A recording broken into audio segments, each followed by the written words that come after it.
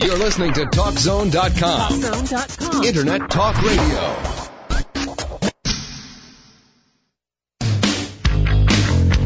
This is Sports and Torts with David Spada and Elliot Harris on TalkZone.com. This is David Spada along with Elliot Harris here. Boy, Elliot, Tommy McDonald, he is full of energy even in his 70s. The guy's out shoveling snow, talking up a storm. He's incredible. Amazing. I hope if I make it to that age, I hope I have half the vitality he has. But you know what he did said? There's one guy he did not want to play against. He hated playing the Giants and going against our next guest, Hall of Famer Sam Huff. How you doing, Sam? Well, good. He never came over the middle, I'll tell you that. He wasn't that dumb, was he? No. He knew better. He ran the up pattern with a corner pattern, but he didn't come over the middle. No, he's a good player. You're not exactly chopped liver yourself. Number 70 for the Giants, Hall of Famer. Yeah, well, hey, I did my job. You know, I dented a few helmets of my own, hitting Jimmy Taylor, Jimmy Brown, and things. You know, it's like a car collision. You have a wreck, but you know, both sides are going to get hurt. Yeah, they tended to tow away the ball carrier rather than the linebacker most of the time. Now, well, that's true, and you know, and I helped them do that. Yeah.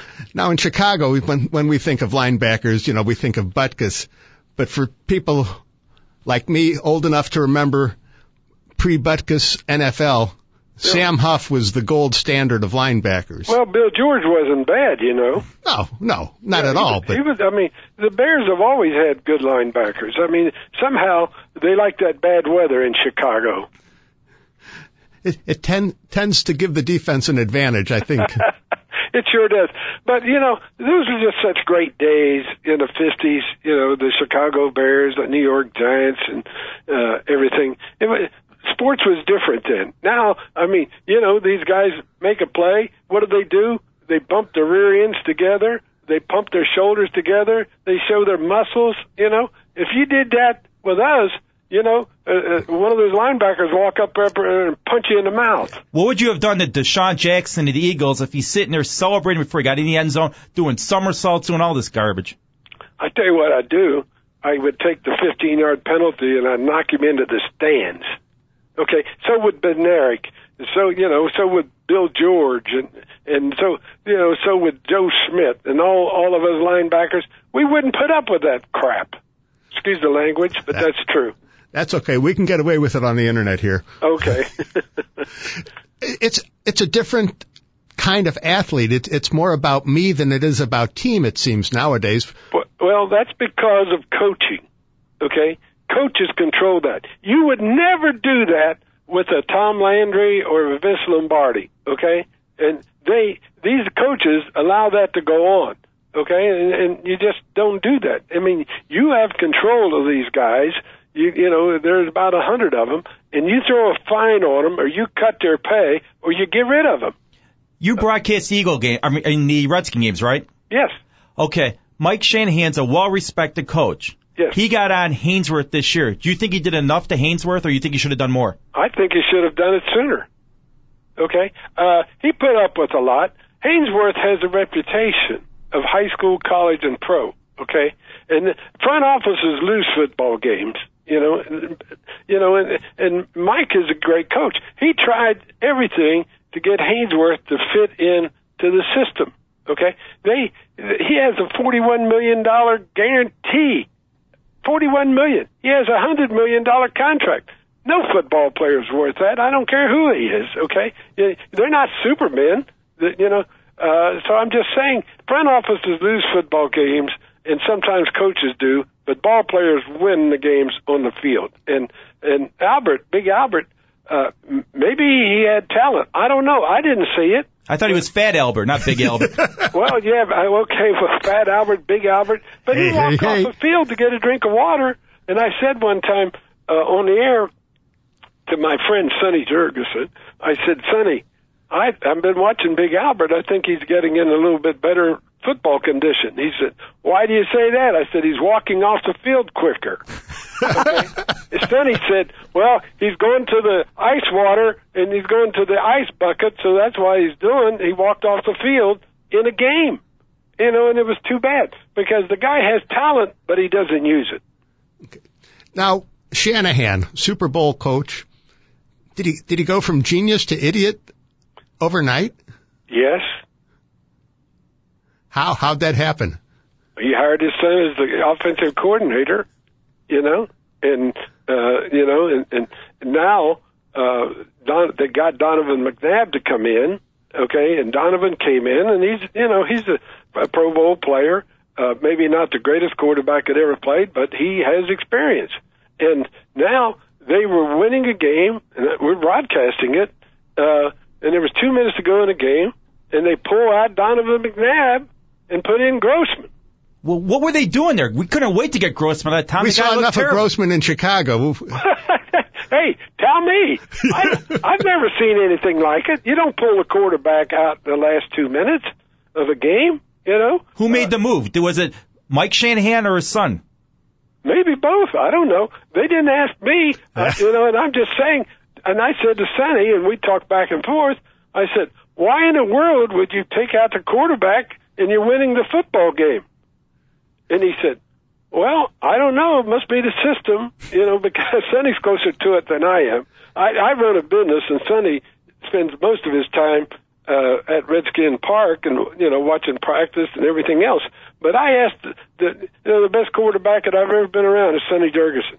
That'd be like you having a horse that's winning a race, and when the race, before it's over, you know what? Back off the horse. Hey, the trainer tells the jockey to pull up the horse.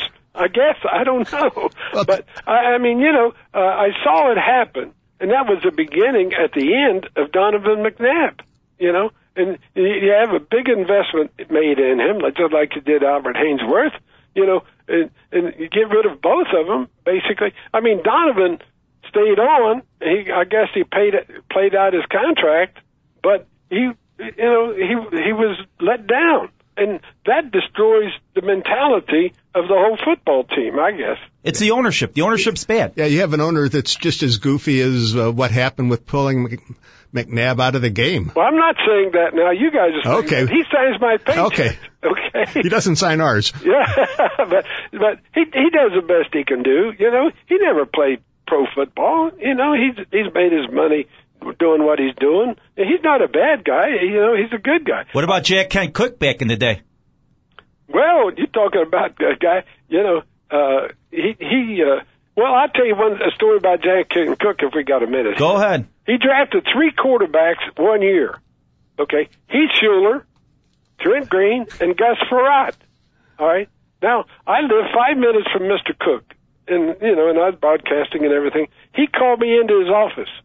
And he said, I want to know, because you're a player, tell me about these quarterbacks. He said, we offered Heath Schuler a contract, and I think it was about $500,000. The kid's just coming out of college, right? We offered him a contract of $500,000. And he said, now, Sam, he says he's not going to report unless I give him $1 million, right? And he said, what do you think about that? I said, well, Mr. Cooke, you've drafted 3 quarterbacks. You got to get your number 1 draft pick into practice, and get him going. I said, why don't you talk to his agent? Now, they all have agents, and we were not allowed to have one. They all have a lawyer and advisor and so forth now. And I said, why don't you talk to his agent and tell him that he's the number 1 choice. If he takes you to the Super Bowl, you'll give him $1 million. And you know what he said? Get the hell out of my office. I'm not giving anybody $1 million. and he doesn't show up. And they start out with Gus Frerotte, and I'll never forget this, who against the New York Giants at FedEx Field ran like a quarterback draw or something and goes into the end zone for a touchdown. He got so excited that he ran his head into the stadium. And I remember saying to Sonny, I'm glad I was a quarterback instead of a linebacker because I'd never hear the end of it. He knocked himself out. I mean, things happen in Washington that's inexplainable sometimes. It is. Just look at the politics in Washington. No one can explain it. Well, you got it. I don't want to go there. Good. I just want to keep doing what I'm doing. Okay. Now, a little more than 50 years ago, you were on a CBS TV program with Walter Cronkite, The Violent World of Sam Huff. I remember that way back when. Very vividly. What was that like for you? Because at that time, you only had ABC, NBC, CBS. That was about pretty much the scope of television. Yeah, but I think that was CBS that did that. Yes, that was. Yeah. What was that like? Oh, well, I was wired for sound. They put a backpack on my shoulder pads and covered up with sponge rubber and had a microphone on the front of me. They recorded everything, and that was CBS News. That was not CBS Sports. And they recorded every hit that I made, every play that was called, and there was the big sounds. I mean, you know, it was award winning. And, you know, hey, that packet they put on my back was a little over a pound. And if you're playing like I was playing, I was on all the special teams as well as the middle linebacker, you know, they weighted me down a little bit, but I was young and I was able to handle it. And it was a great thing. I didn't know how important it was. I just did what they asked me to do. How much swearing was there to cut out? 'Cause don't you guys swear on the field when you're playing? Do we do what? Didn't you swear when you played, a lot of the players, and didn't they pick that up, or what? Oh, yeah. Well, that's, you know, that was one of the things I made a deal. That you edit the film. You know, you cut out the bad language, and they did that. It was really first class. CBS did it, and they did such a great job. It won all kind of awards, and I was the first guy ever wired for sound, and it was on. It was magnificent. It helped me get another raise of about $500. Wait, you were on a cereal box back in the day, on a post box, I believe, kind of like Sammy Sosa was here in Chicago. Yeah, well, you know, I was in New York at the time, and when you're in New York, all those big corporations are up there, and they all went to watch the Giants play at Yankee Stadium. You know, now Yankee Stadium doesn't exist anymore and everything else. It's a different world now, but that was the great time in sports. As far as I'm concerned, the 50s and the 60s was made what it is today, and they're reaping the benefits from it. We were talking about Chuck Bednarik before, and we had him on our show, and he is so upset about Kathy Lee Gifford calling him a pasta head because of what he did to Frank Gifford back in the day when he put him out of football for that year and a half. Were you on the team back then? Sure. That was the greatest hit I've ever seen. I mean, you know, Frank Gifford caused that himself.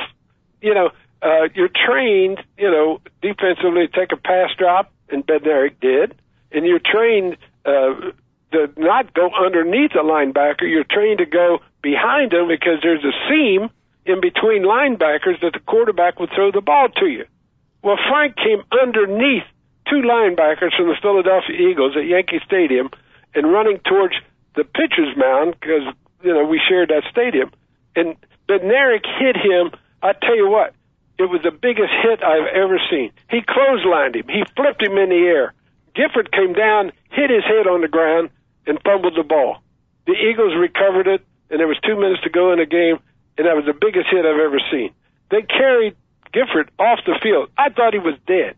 They carried him off the field on a stretcher, took him into the Yankee Stadium and into the locker room, and the Eagles recovered the ball, and they, you know, just ran out the clock. Now we go in, and we're getting undressed. Mo Gillespie was beside of me, and Andy Robustelli was on the other side of me, and they bring the body out of the locker room, out of the trainer's room, covered up on a gurney with a sheet over it. And I said to Mo, there goes Gifford. He's dead. He's dead. Bednarik killed him, right? And it wasn't Frank. It was a policeman that was working the game. He was so excited, he had a heart attack and died. Wow. Okay, this all took place at Yankee Stadium. I thought it was Frank. Well, it wasn't Frank, but it was a policeman. You know, unfortunately, somebody died. And so they took Frank. He was already gone to the hospital, and he was hit so hard and so knocked out, he missed the entire next season. If he was a horse, they would have shot him. Well, he didn't have to shoot him. I thought he was dead in the first place, you know. But I'm just saying, it was the biggest hit I've ever seen. It was a clean hit, okay? And I'll never forget it because, you know, Frank was a heck of a ball player, but he just made a mistake going underneath of Bednarik. I mean, I would have done the same thing. Bill George would have done the same thing.